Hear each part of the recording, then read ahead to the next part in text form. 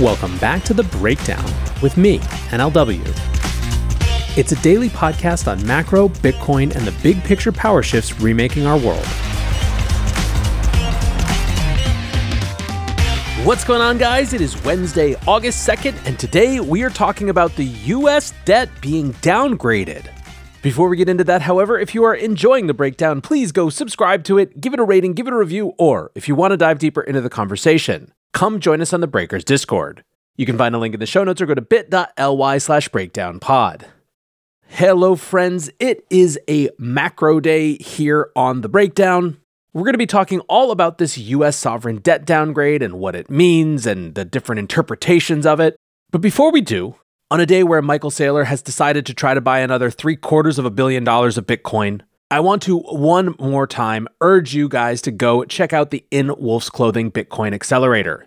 Wolf, as you have heard, is the first accelerator dedicated entirely to Bitcoin and Lightning startups. They are just about to close applications for their third cohort this Friday. And if you are building or interested in building a company in the Bitcoin and Lightning space, or maybe you want to deal with something new like ordinals that surrounds it, this is the support program for you. Go to wolfnyc.com to learn more and to potentially apply. Thanks to Wolf for supporting the show. Now, to today's main topic. Yesterday, ratings agency Fitch downgraded US sovereign debt.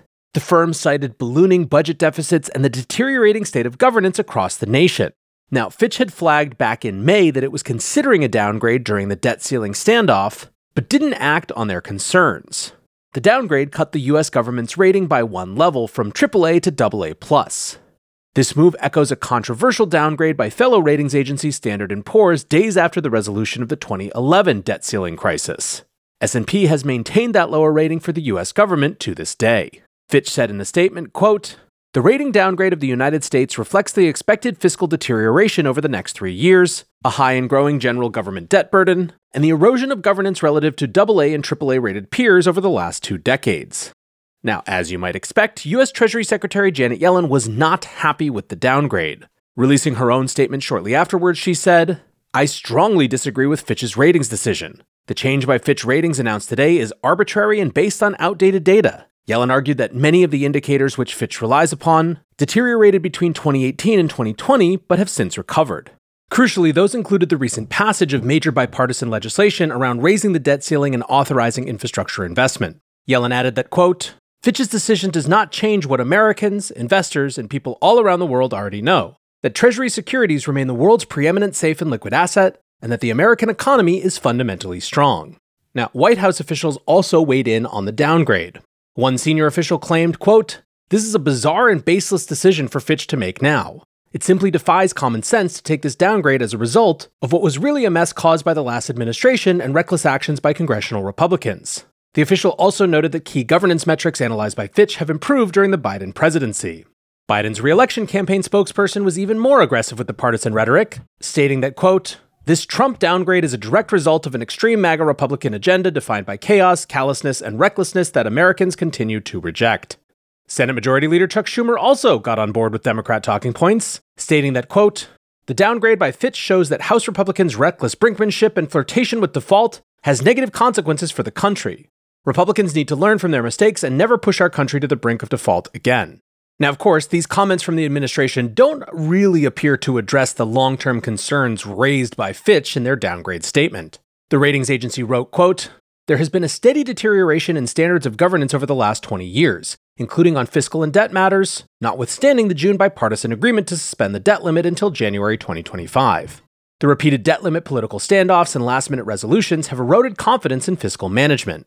In other words, Fitch is arguing that this isn't about one administration or another. It's about a long-term pattern that cuts across the Ds and the Rs. For Fitch, the unsustainable growth in US government debt and the continued lack of serious engagement with deficit reduction was also a big concern. Their statement read, "The government lacks a medium-term fiscal framework unlike most peers and has a complex budgeting process. These factors, along with several economic shocks as well as tax cuts and new spending initiatives, have contributed to successive debt increases over the last decade. Additionally, there has been only limited progress in tackling medium-term challenges related to rising Social Security and Medicare costs due to an aging population." Fitch noted that its modeling forecasts the deficit rising to 6.9% of GDP by 2025 from last year's level of 3.7%. Much of the added stress on the budget comes in the form of additional interest payments, which Fitch has forecast to represent 10% of revenue by 2025. This metric compares extremely poorly to other nations with solid credit ratings. The median for countries with a AA rating is only 2.8%, while the median AAA rated country spends only 1% of revenue on interest payments. While the overall debt to GDP ratio for the US did contract slightly over the past 2 years, it is forecast to dramatically rise from here. In 2019, the US debt to GDP ratio crossed 100%, and it is set to reach 118.4% by 2025. One of the more striking things in Fitch's statement was the recognition that there is no plan to tackle medium-term fiscal challenges which threaten to cause the deficit to spiral out of control. Fitch wrote, "Over the next decade, higher interest rates and the rising debt stock will increase the interest service burden, while an aging population and rising healthcare costs will raise spending on the elderly absent fiscal policy reforms." They noted that, with no change in policy, the Congressional Budget Office has forecast that interest costs will represent 3.3% of GDP by 2033, and that spending on Medicare and Social Security will escalate to 1.5% of GDP over the same time period. According to estimates, both the Social Security Fund and the Hospital Insurance Trust Fund, which pays for Medicare, will be depleted by 2035. And unfortunately for the Democrats' narrative, Fitch's scorecard for the health of the government's balance sheet did not appear to be just about Trump tax cuts, or frankly, constant partisan brinkmanship around the debt ceiling. Rather, it included concerns about deep systemic and structural insustainability embedded in the way that government finances operate. Maya McGuinness, the president of the Committee for a Responsible Federal Budget, drilled home this point, stating that today's downgrade should be a wake-up call. Whether one agrees with Fitch's decision to downgrade the United States government or not, we are clearly on an unsustainable fiscal path. We need to do better. Fitch also poured some cold water on recent improvements in macroeconomic indicators. They put forward a warning that they expect a mild recession to begin towards the end of this year. They noted that the Fed's core inflation metric, core PCE, has remained, quote, stubbornly high at 4.1% despite an aggressive hiking cycle. Throughout the statement, Fitch put forward that their baseline assumption was that interest rates would not decrease significantly to give the government more breathing room. Instead, their projection was for, quote, sustained higher interest rates compared with pre-pandemic levels. Now, what about what makes the US different? Fitch did recognize that the US dollar holds the status of, quote, the world's preeminent reserve currency, which gives the government extraordinary financing flexibility. They also noted that the US still maintains a, quote, large, advanced, well-diversified, and high-income economy, supported by a dynamic business environment. However, Fitch pointed out that the US dollar status is not a guarantee forever. They warned that one of the key indicators they were watching when considering further credit downgrades was, quote, a decline in the coherence and credibility of policymaking that undermines the reserve currency status of the US dollar, thus diminishing the government's financing flexibility. Now, one thing that is worth noting on this is that there are some who are skeptical of the entire ratings agency process when it comes to sovereign debt. The knock on it has always been that the finances of countries operate very differently to those of corporates, and that frankly the ratings process and analysis which underpins it is not a particularly refined one when it comes to sovereign nations. Add on top of that, analyzing the finances of the issuer of the global reserve currency, and the math gets even fuzzier. In other words, geopolitics, military strength, and culture all play a role in the creditworthiness of the United States, and those don't fit neatly into any spreadsheet. There's also the complete lack of viable comparison. There is no other country that has the global reserve currency. So, Fitch is unable to compare the health of the US to a totally similar peer nation. To put it really crisply, it's not clear how much of a debt burden would cause investors to lose full faith in the credit of the US. So, pretty much the best that ratings agencies can do is point to relevant factors as they deteriorate. But what did the markets think about this? Responses were fairly mild. The yield on the 2-year treasuries rose by 3 basis points in overnight trading, a small increase bringing the implied interest rate to 4.87%. The Dixie or dollar index softened slightly but quickly flipped in the dip, and this measure of the US dollar against other major currencies is still more than 2.3% higher than local lows recorded in mid-July. Analysts pointed out that if we see a repeat of market action from the last debt downgrade in 2011, then the dollar and US treasuries could paradoxically perform well. David Croy, an interest rate strategist at Australia and New Zealand Banking Group, said, I suspect the market will be in two minds about it.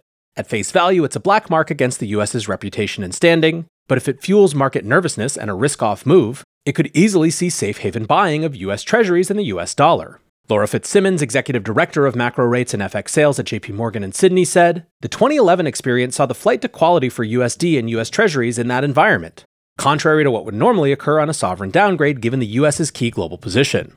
Ho-Wee Chen, an economist at United Overseas Bank in Singapore, said, investors are not likely to sell off treasuries in droves due to the downgrade because they are still amongst the most liquid and safe assets. Diversification will continue, but there's unlikely to be a knee-jerk reaction from the downgrade. Diversification happens for reasons including geopolitical tensions. This, I think, is a super important point. There is no doubt if you look at the patterns that there has been a diversification away from treasuries over the last 10 years. There are a ton of different reasons for that, and in many cases, the reasons are localized to the specific economies that are diversifying away. I'd be fairly confident wagering that when the history books are written, the biggest factor in countries diversifying away from the US dollar in the 2022-2023 period is not going to be a Fitch downgrade, but the weaponization of the global SWIFT system in the wake of Russia's invasion of Ukraine. On top of that, it wasn't like this was an out-of-the-blue type of thing. Mark Cranfield of Markets Live pointed out that this downgrade decision was really just a culmination of concerns that led to a negative outlook warning in May. He said, there shouldn't be much lasting impact on treasuries as Fitch put the US onto a stable outlook from negative. That means another move is very unlikely. It's a one-and-done operation and marking to market with S&P's AA+ rating. Amy Patrick, money manager at Pendle Group, agreed with that outlook, saying, these rate cuts are a bit like the debt ceiling debacles. They can cause a bit of short-term angst, but never amounts to anything much. She pointed out that when it comes to US treasuries, there just aren't, quote, credible alternatives in terms of being both safe enough and large enough. Now, when it comes to the chattering class on Twitter, once again, things were fairly political. Former Treasury Secretary Larry Summers said, the United States faces serious long-term fiscal challenges, but the decision of a credit rating agency today, as the economy looks stronger than expected, to downgrade the United States is bizarre and inept. Mohammed Al-Irian said, I am very puzzled by many aspects of this announcement as well as by the timing. I suspect I won't be the only one. The vast majority of economists and market analysts looking at this are likely to be equally perplexed by the reasons cited in the timing. Overall, this announcement is much more likely to be dismissed than have a lasting disruptive impact on the US economy and markets. Former Obama chairman of the Council of Economic Advisors, Jason Furman, wrote, this is completely absurd and is more likely to show that Fitch is irrelevant to the views of investors in US sovereign debt than it is to show investors anything about the United States. Paul Krugman wrote, the US has a long fiscal problem because we have effective blocking coalitions against both spending cuts and tax increases. But what would make that problem seem worse this year than a year ago? The biggest economic news over the past year has been America's remarkable success at getting inflation down without a recession, suggesting that we won't have to go through a prolonged slump in output and hence revenue. Longer-run economic prospects have also improved at least somewhat for two reasons. Legal immigration is up, which is good for labor supply, and there are at least hints that AI will lead to at least a modest bump in productivity. Maybe the important thing to realize is that when it comes to sovereign debt, rating agencies have no inside information and a lousy track record. Remember when S&P downgraded America in 2011? Neither do I.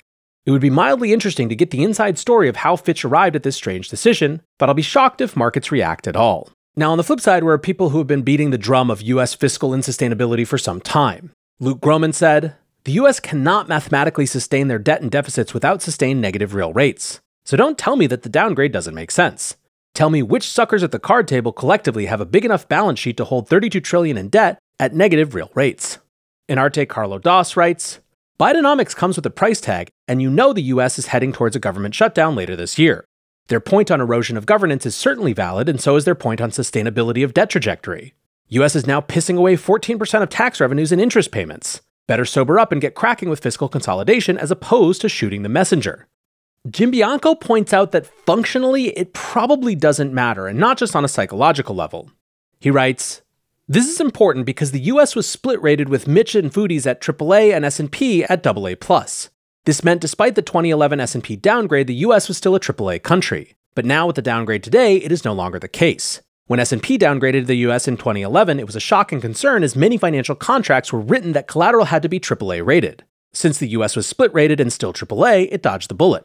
In the subsequent 12 years, most of these financial contracts have been rewritten to include debt backed by the US government or words to this effect. So this will not lead to a forced unwind of repos, loans, derivatives, and investment contracts like government mutual funds and money market funds. Even though the US might now be split-rated AA+, it is still debt-backed by the US government. This is one of those rare situations where I kind of think everyone's right to a degree, except maybe the most partisan political points. What I mean by that is that I think Jim Bianco's point that this is unlikely to have major impacts just structurally is correct. When it comes to the economists who say that markets are likely to forget about this, I also find that to be likely correct. When it comes to folks who say that it's very hard for a ratings agency to really figure out how to judge the US relative to everyone else, I think markets would also agree with that. Now, when it comes to the political talking points that this is just one party's fault or another, I obviously find that much less compelling, and even more than not finding it compelling, I don't find it particularly useful. especially when Fitch is explicit about the fact that this is a 20-year trajectory question. And finally, when it comes to the people who have been beating this drum, who are concerned about the long term, I agree that this should be a context to revisit what they've been saying, and ask whether there are other choices we can make in order to avoid some of the consequences that this downgrade reflects.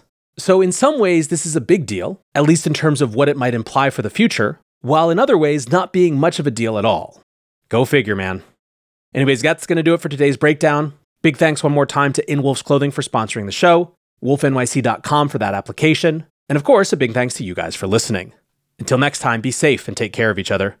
Peace.